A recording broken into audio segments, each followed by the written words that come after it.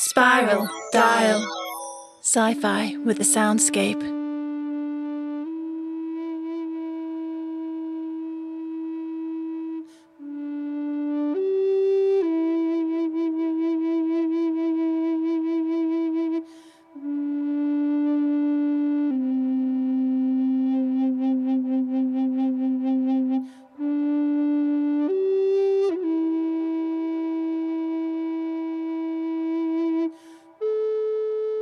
Jessica sat in silence, hands trembling, staring at the static on the screen. How could this be happening again? Once more, she was responsible for the death of something precious. It was her fault. Her fault for not insisting Amy was evacuated from this hellhole. Her fault for putting herself in a position where she could be easily blackmailed by the captain.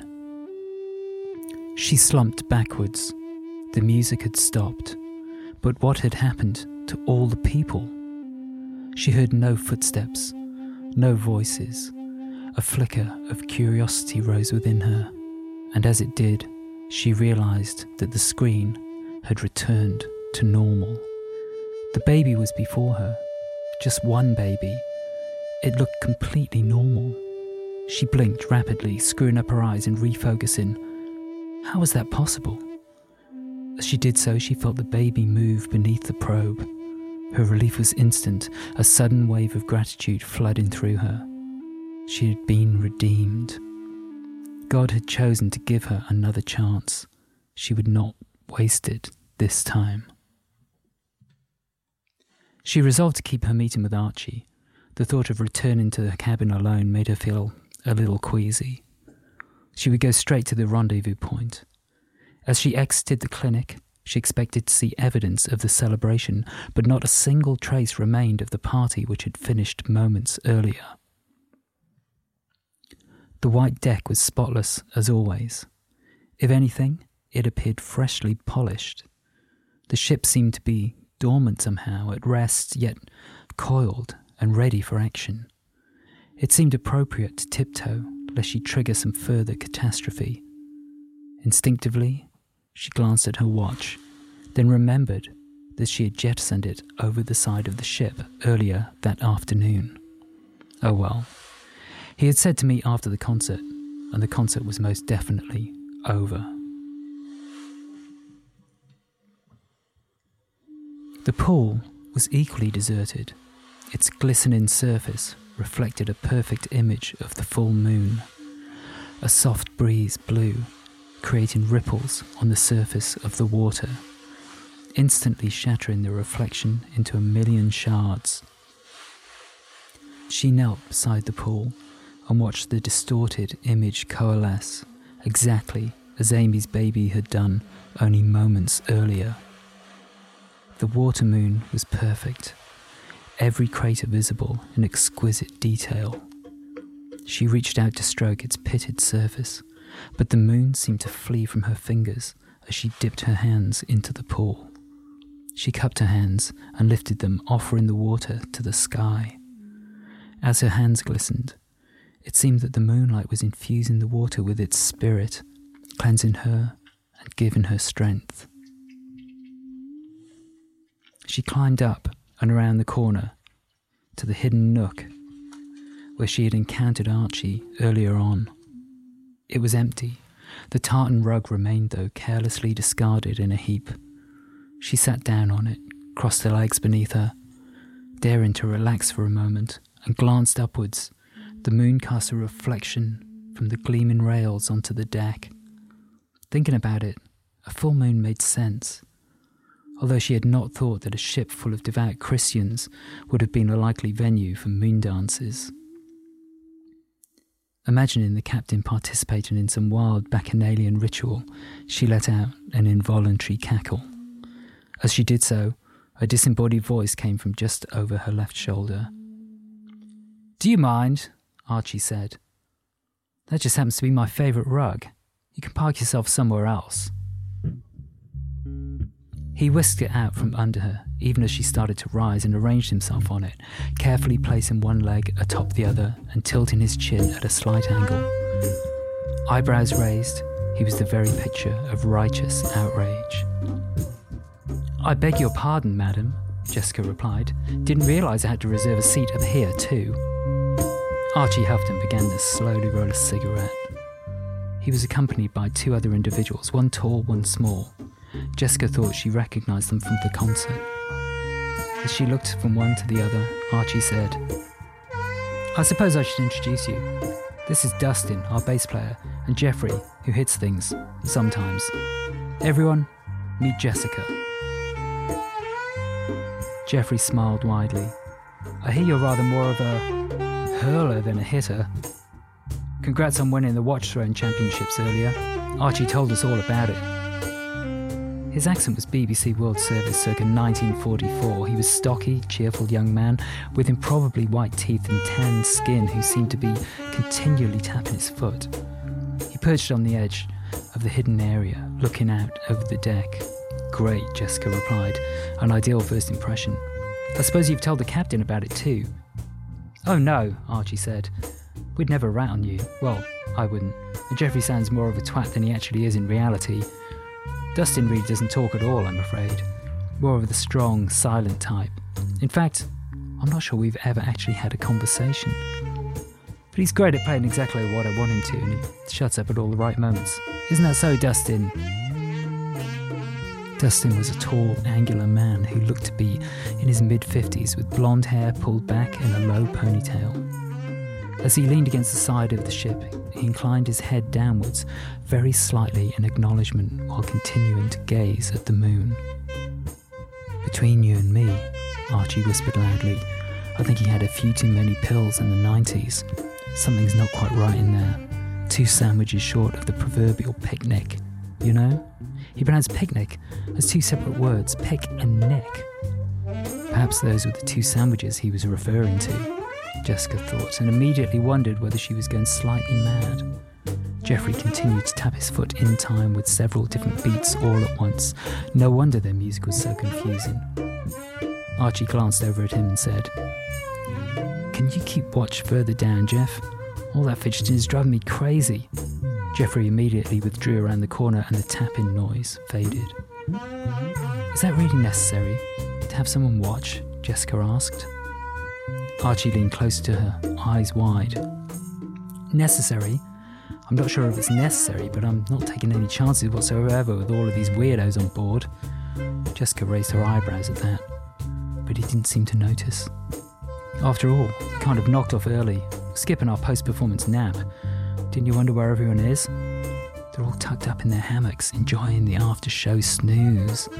We've got private hammocks in our dressing room, but to be honest, I'd rather come up here and have a fag. Would you like me to roll you one?" Jessica hadn't smoked in years, but the danger posed by tar and nicotine seemed to pale in comparison to her current situation. "Actually, yes please, go ahead, if it's not too much trouble." "Anything you say, Doctor." He rather laboriously rolled 2 cigarettes. He was surprisingly slow at this for a confessed nicotine addict. They smoked together in a companionable silence for a while. Eventually, Archie flicked his glowing cigarette butt directly at her in one fluid movement.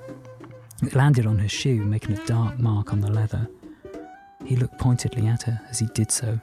No reaction. He wondered what he would have to do to provoke one. He dangled a packet of tobacco in front of her.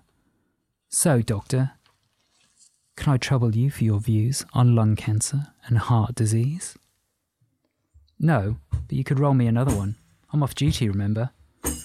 Archie raised his eyebrows and lifted the tobacco just out of her reach. Irritated, she rose onto her knees and easily grabbed it from him. Within 15 seconds, she had rolled 2 cigarettes. Lighting them together, she passed one over to Archie, who was looking seriously impressed. "I see you do have skills after all. I'm sure the captain will be delighted to have such a dedicated medical practitioner holding the fort." "Fuck the captain." Archie breathed in sharply, letting out a long, low whistle. "Well, rather you than me, if you know what I mean. She's not really my type. Most I'll do is drink to her.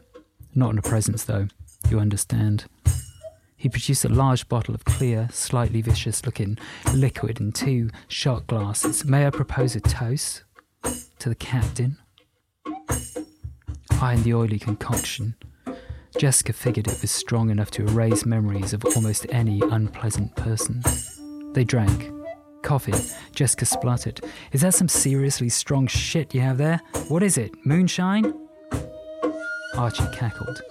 If we have a few more, I might show you where it comes from. But before I do, you'll have to tell me all of your secrets. You promised, remember? Deal? I'm not sure that's exactly what we agreed.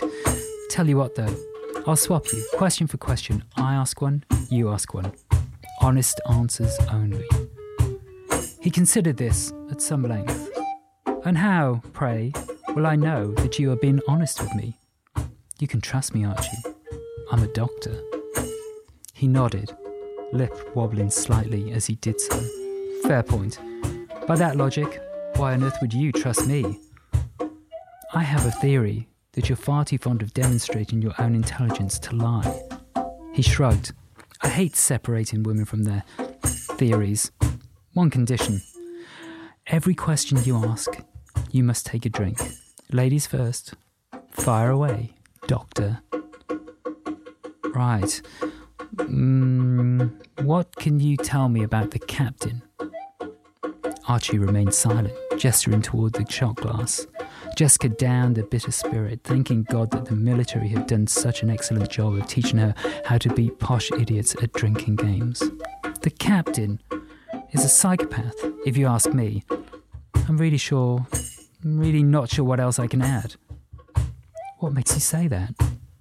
There's 2 questions, but I'll give you this one for free. When we came aboard, there was a ship's cat and a ship's gerbil. Noisy buggers, but cute, if you like that sort of thing. One day our furry friends simply vanished.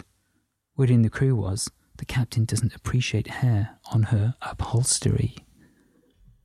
The captain's gerbil bashing escapades were not precisely the kind of dirt Jessica had hoped would be dished. Before she could ask for more details, he jumped in with a question of his own.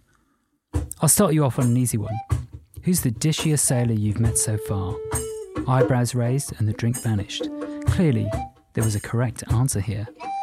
Well, it's funny you ask, but technically, I don't think I've met any actual sailors, except for the captain. He curled his upper lip in disgust. I think it's best you ask me another question now. I don't even want to go there. Fine. Tell me about Patricia, Jessica shot back. You know this is about asking questions, not barking orders, don't you? She gave him her special patented evil look. Her mother had told her that it could melt begonias at 20 meters. Okay, don't look at me like that. It's freaking me out. Patricia is quite something. I'd say she's even more badass than you are. Did you know that she was the world's first woman to be ordained as an Orthodox minister? First ever. Not that she lasted long. Only been in post for a month and they dumped her on here. I'm reliably informed she is on an enforced sabbatical. What on earth for? Oh, some article she wrote. Evidently she's in favour of women taking multiple husbands, moon worship, levelling up, something like that. Anyway, they couldn't fire her, you see, after making such a big deal about how feminist they all are, so they got her the job on here, said she could do whatever she liked with the place, and she has, believe me. But you'll find out about that later. I wouldn't want to spoil the surprise. Is it the kind of surprise I'm likely to enjoy? Of course it is. It's my question. I'd really like to know if you've ever wanked off with a pencil. Shaking her head, Jessica deadpanned. Hate to disappoint you, but I'm afraid pencils give me dermatitis. She swigged back another shot. Since we're asking personal questions, I'd like to know if the ship was sinking and you could only take one person or possession with you and you knew for certain that everyone you left behind would drown, who would you take? What on earth makes you think I'd want to spend my final days stuck on a small boat with another person? No thanks. Does this count as one item or two? He quipped, holding the bottle in one hand and his cigarette in the other. She wasn't letting him off that easily. 2, the light is extra. Damn. Well, maybe I'd better take a person after all in that case. Better be a fat one, though. I don't think we're anywhere near land right now, and I'd hate to die hungry. He seemed quite serious. You're disgusting, Jessica remonstrated. I'm a musician, not a doctor. You're meant to be the compassionate one, remember? He reached out for another shot, and looked like it was going to be a long night.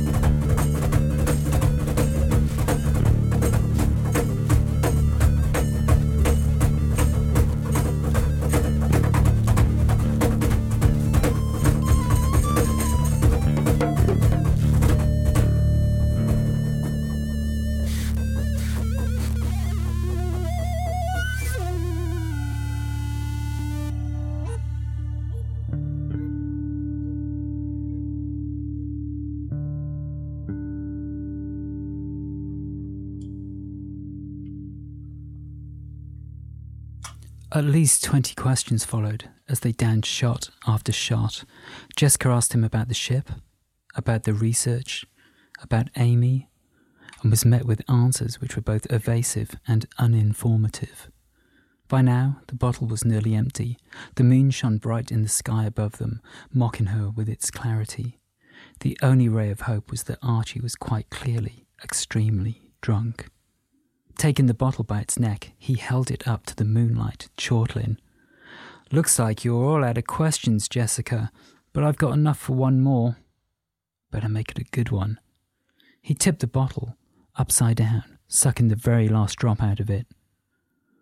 "What was your favourite birthday party?" "I've never had a birthday party, Archie." It was the truth.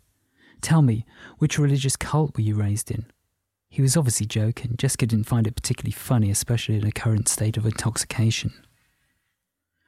"Oh, I see." Archie was triumphant. "You were raised in a cult, weren't you? Now, if only you could remember which one that is. No birthdays? Let me think. Wait. I'll get it. Just give me a minute. You're out of questions, Archie." "I'll get it, though. I'll guess it. Is it the Mormons?" Jessica shook her head. "Not the Mormons." "Okay, then. Is it that lot who they killed themselves because they thought Jesus was going to come in a giant spaceship powered by talking ants and take them to paradise?" Jessica shook her head. The movement made the deck rock in an exaggerated fashion. Maybe she was a trifle less sober than she had hoped. "No. Scientologists? Amnesty International? Sea Shepherd?" He paused, chewing the tip of one finger. "Oh, I know. This is definitely it, for sure. The Labour Party." Only somebody with a Christian name Archibald could ever classify the Labour Party as a cult. It wasn't just the name. Not even the shabbiest of clothing could disguise his upper-class origins. She had half expected him to curl his little finger as he drained the bottle.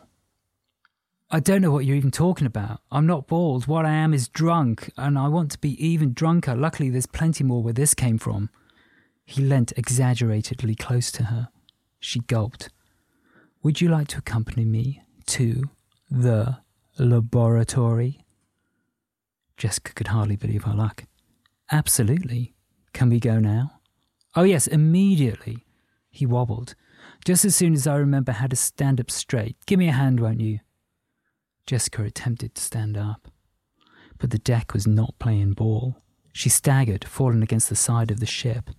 As she did so, her left foot caught Archie's ankle, and he immediately collapsed on top of her. Momentarily, they were eye to eye and embarrassingly close. Laughing, Archie linked his arm with hers and pulled her after him carelessly. "Come on," he said. "We've only got another few hours before these fossils wake up." They pushed past Jeffrey, who was now lounging by the pool, playing noughts and crosses on a napkin, and Dustin, who remained unmoving, save for his ever-shrinking cigarette.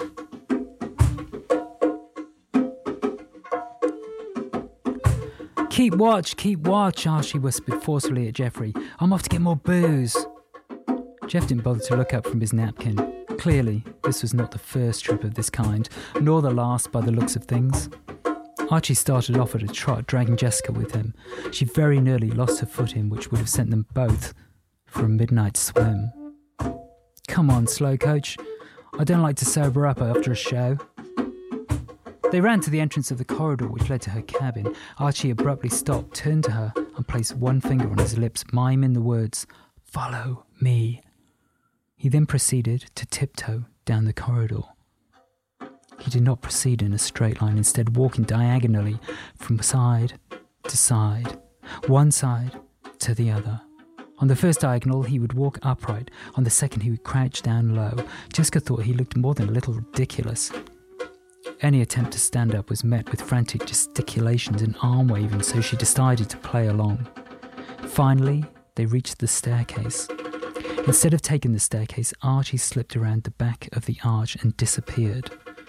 Following him, Jessica realised that there was a hidden alcove there, draped with a purple velvet curtain. She started to speak, but Archie placed his finger on her lips, stopping her. He produced a large bunch of old-fashioned keys, the same as those Ant had shown her the previous day. Choosing a small, dainty key, whose head was in the shape of a pentagram, he immediately sank to his knees without using his hands and started fiddling with something on the floor behind the curtain. Jessica bent to see and realised that he had placed the key in a small lock which was only millimetres above the carpet.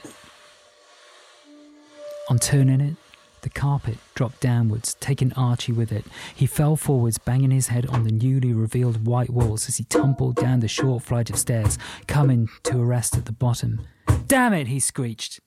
Jessica laughed under her breath, pressing her finger to her lips. He brushed aside her concerns. "It's all right, there are no triggers here. Don't think they want any of this recorded. I wouldn't if I were them. Damn stairs, every fucking time." Was she imagining things, or was he blushing? She heard a metallic sound and realised that the hand holding the keys had begun to shake. He looked down, suddenly fragile. She had an uncharacteristic urge to look after him and started to reach out before stopping herself. Best not to get involved. He had already regained his composure. He straightened up and walked forward, placing one foot in front of the other with obvious concentration. He was almost doing a convincing impression of someone who was sober. A stainless steel corridor extended before them, ending in a perfectly round door. As Archie approached, it swung open, revealing a room full of luxuriant green foliage. "That's incredible," Jessica said. It was gloriously warm and humid, like a Turkish bath. Moisture dripped from the leaves as birdsong ricocheted from side to side.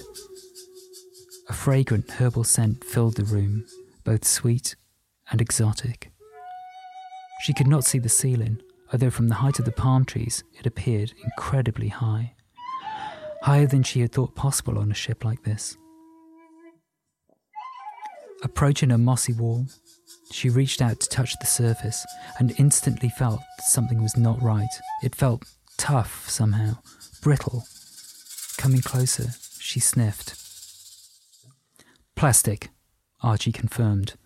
"I know, I was kind of disappointed too, especially after listening to all that environmentally conscious bullcrap in the induction. Follow me."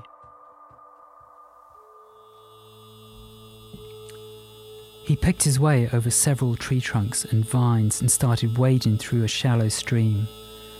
It appeared to wind its way into a cave which was overhung by thickly knotted vines. The water tinkled harmoniously as it flowed, as if its pitches had been designed to please. As they passed underneath the overhanging rock, instead of being plunged into darkness, the room transformed into a brightly lit, cool and sterile environment. Rows and rows of benches filled a large, rectangular room. Jessica inspected the equipment. She wasn't a geologist, but this didn't look like a climate change research facility to her.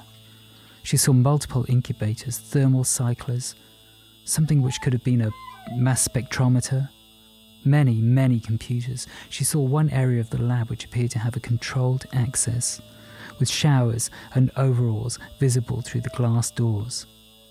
Could it be a negative pressure facility? Unless she was very much mistaken, this could only be a secure biological research facility dealing with some very dangerous organisms. Archie turned back and grabbed her by the elbow. She was almost too distracted to register that his touch didn't offend her. He felt familiar. "Come on, we can't be too long. Who knows what nasties they're growing in there? The only experiment of any value whatsoever is right round the corner." He opened the side door, boasting a ragged sheet of A4 paper and a thick red scrawl saying, "Bill's office. Keep out." Bill's a friend of mine. We've been working on a spiral dial special. Homebrewed it is. He says it's the most notable discovery of the voyage so far. As he opened the door, Jessica caught a strong smell of alcohol. "You get the liquor. I'm going to take a look around while I'm here." He didn't answer, so she carried on around the corner. The next steel door appeared to lead to a veterinary facility. Peering in, she saw several cages. The first one contained a rather mangy-looking gerbil, and the next a sleek black cat, curled up in a ball and nonchalantly cleaning itself. Smiling, she called out, "Looks like the captain's not a gerbil murderer after all, Archie." "Archie?" There was no reply. She continued along to the next door, which was firmly shut. Touching the door handle sent a chill along her arm, triggering the same tingling sensation she remembered well from the wharf. Shuddering, she moved on. All of these doors appeared the same: shiny metallic exterior, reinforced glass window, all securely locked. As she continued along the row, an unpleasant whiff caught her attention, the same sickening smell which filled her clinic, by now familiar, but no less toxic. She inspected the door. It looked no different from the others, except that the window was clouded over so that it was impossible to see what lay within. As she glanced down, she saw a faint trace of a stain at the foot of the door, dark and sticky. Squatting, she established that the fluid was the source of the smell. Standing up, she steeled herself and raised her arm, using her sleeve to wipe away the condensation from the window. As she wiped, the first thing to be revealed was a hole. There was no weakness in the glass that she could feel as she continued to clean. There seemed to be something pressed up against the glass. She could see an outline of the place where it made contact, but not much detail.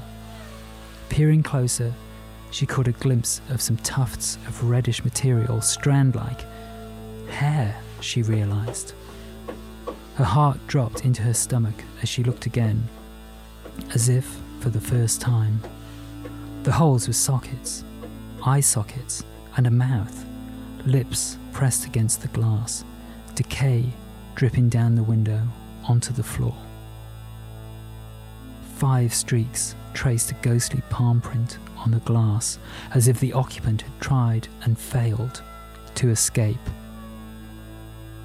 Frozen, she gazed into the pits which had once been eyes.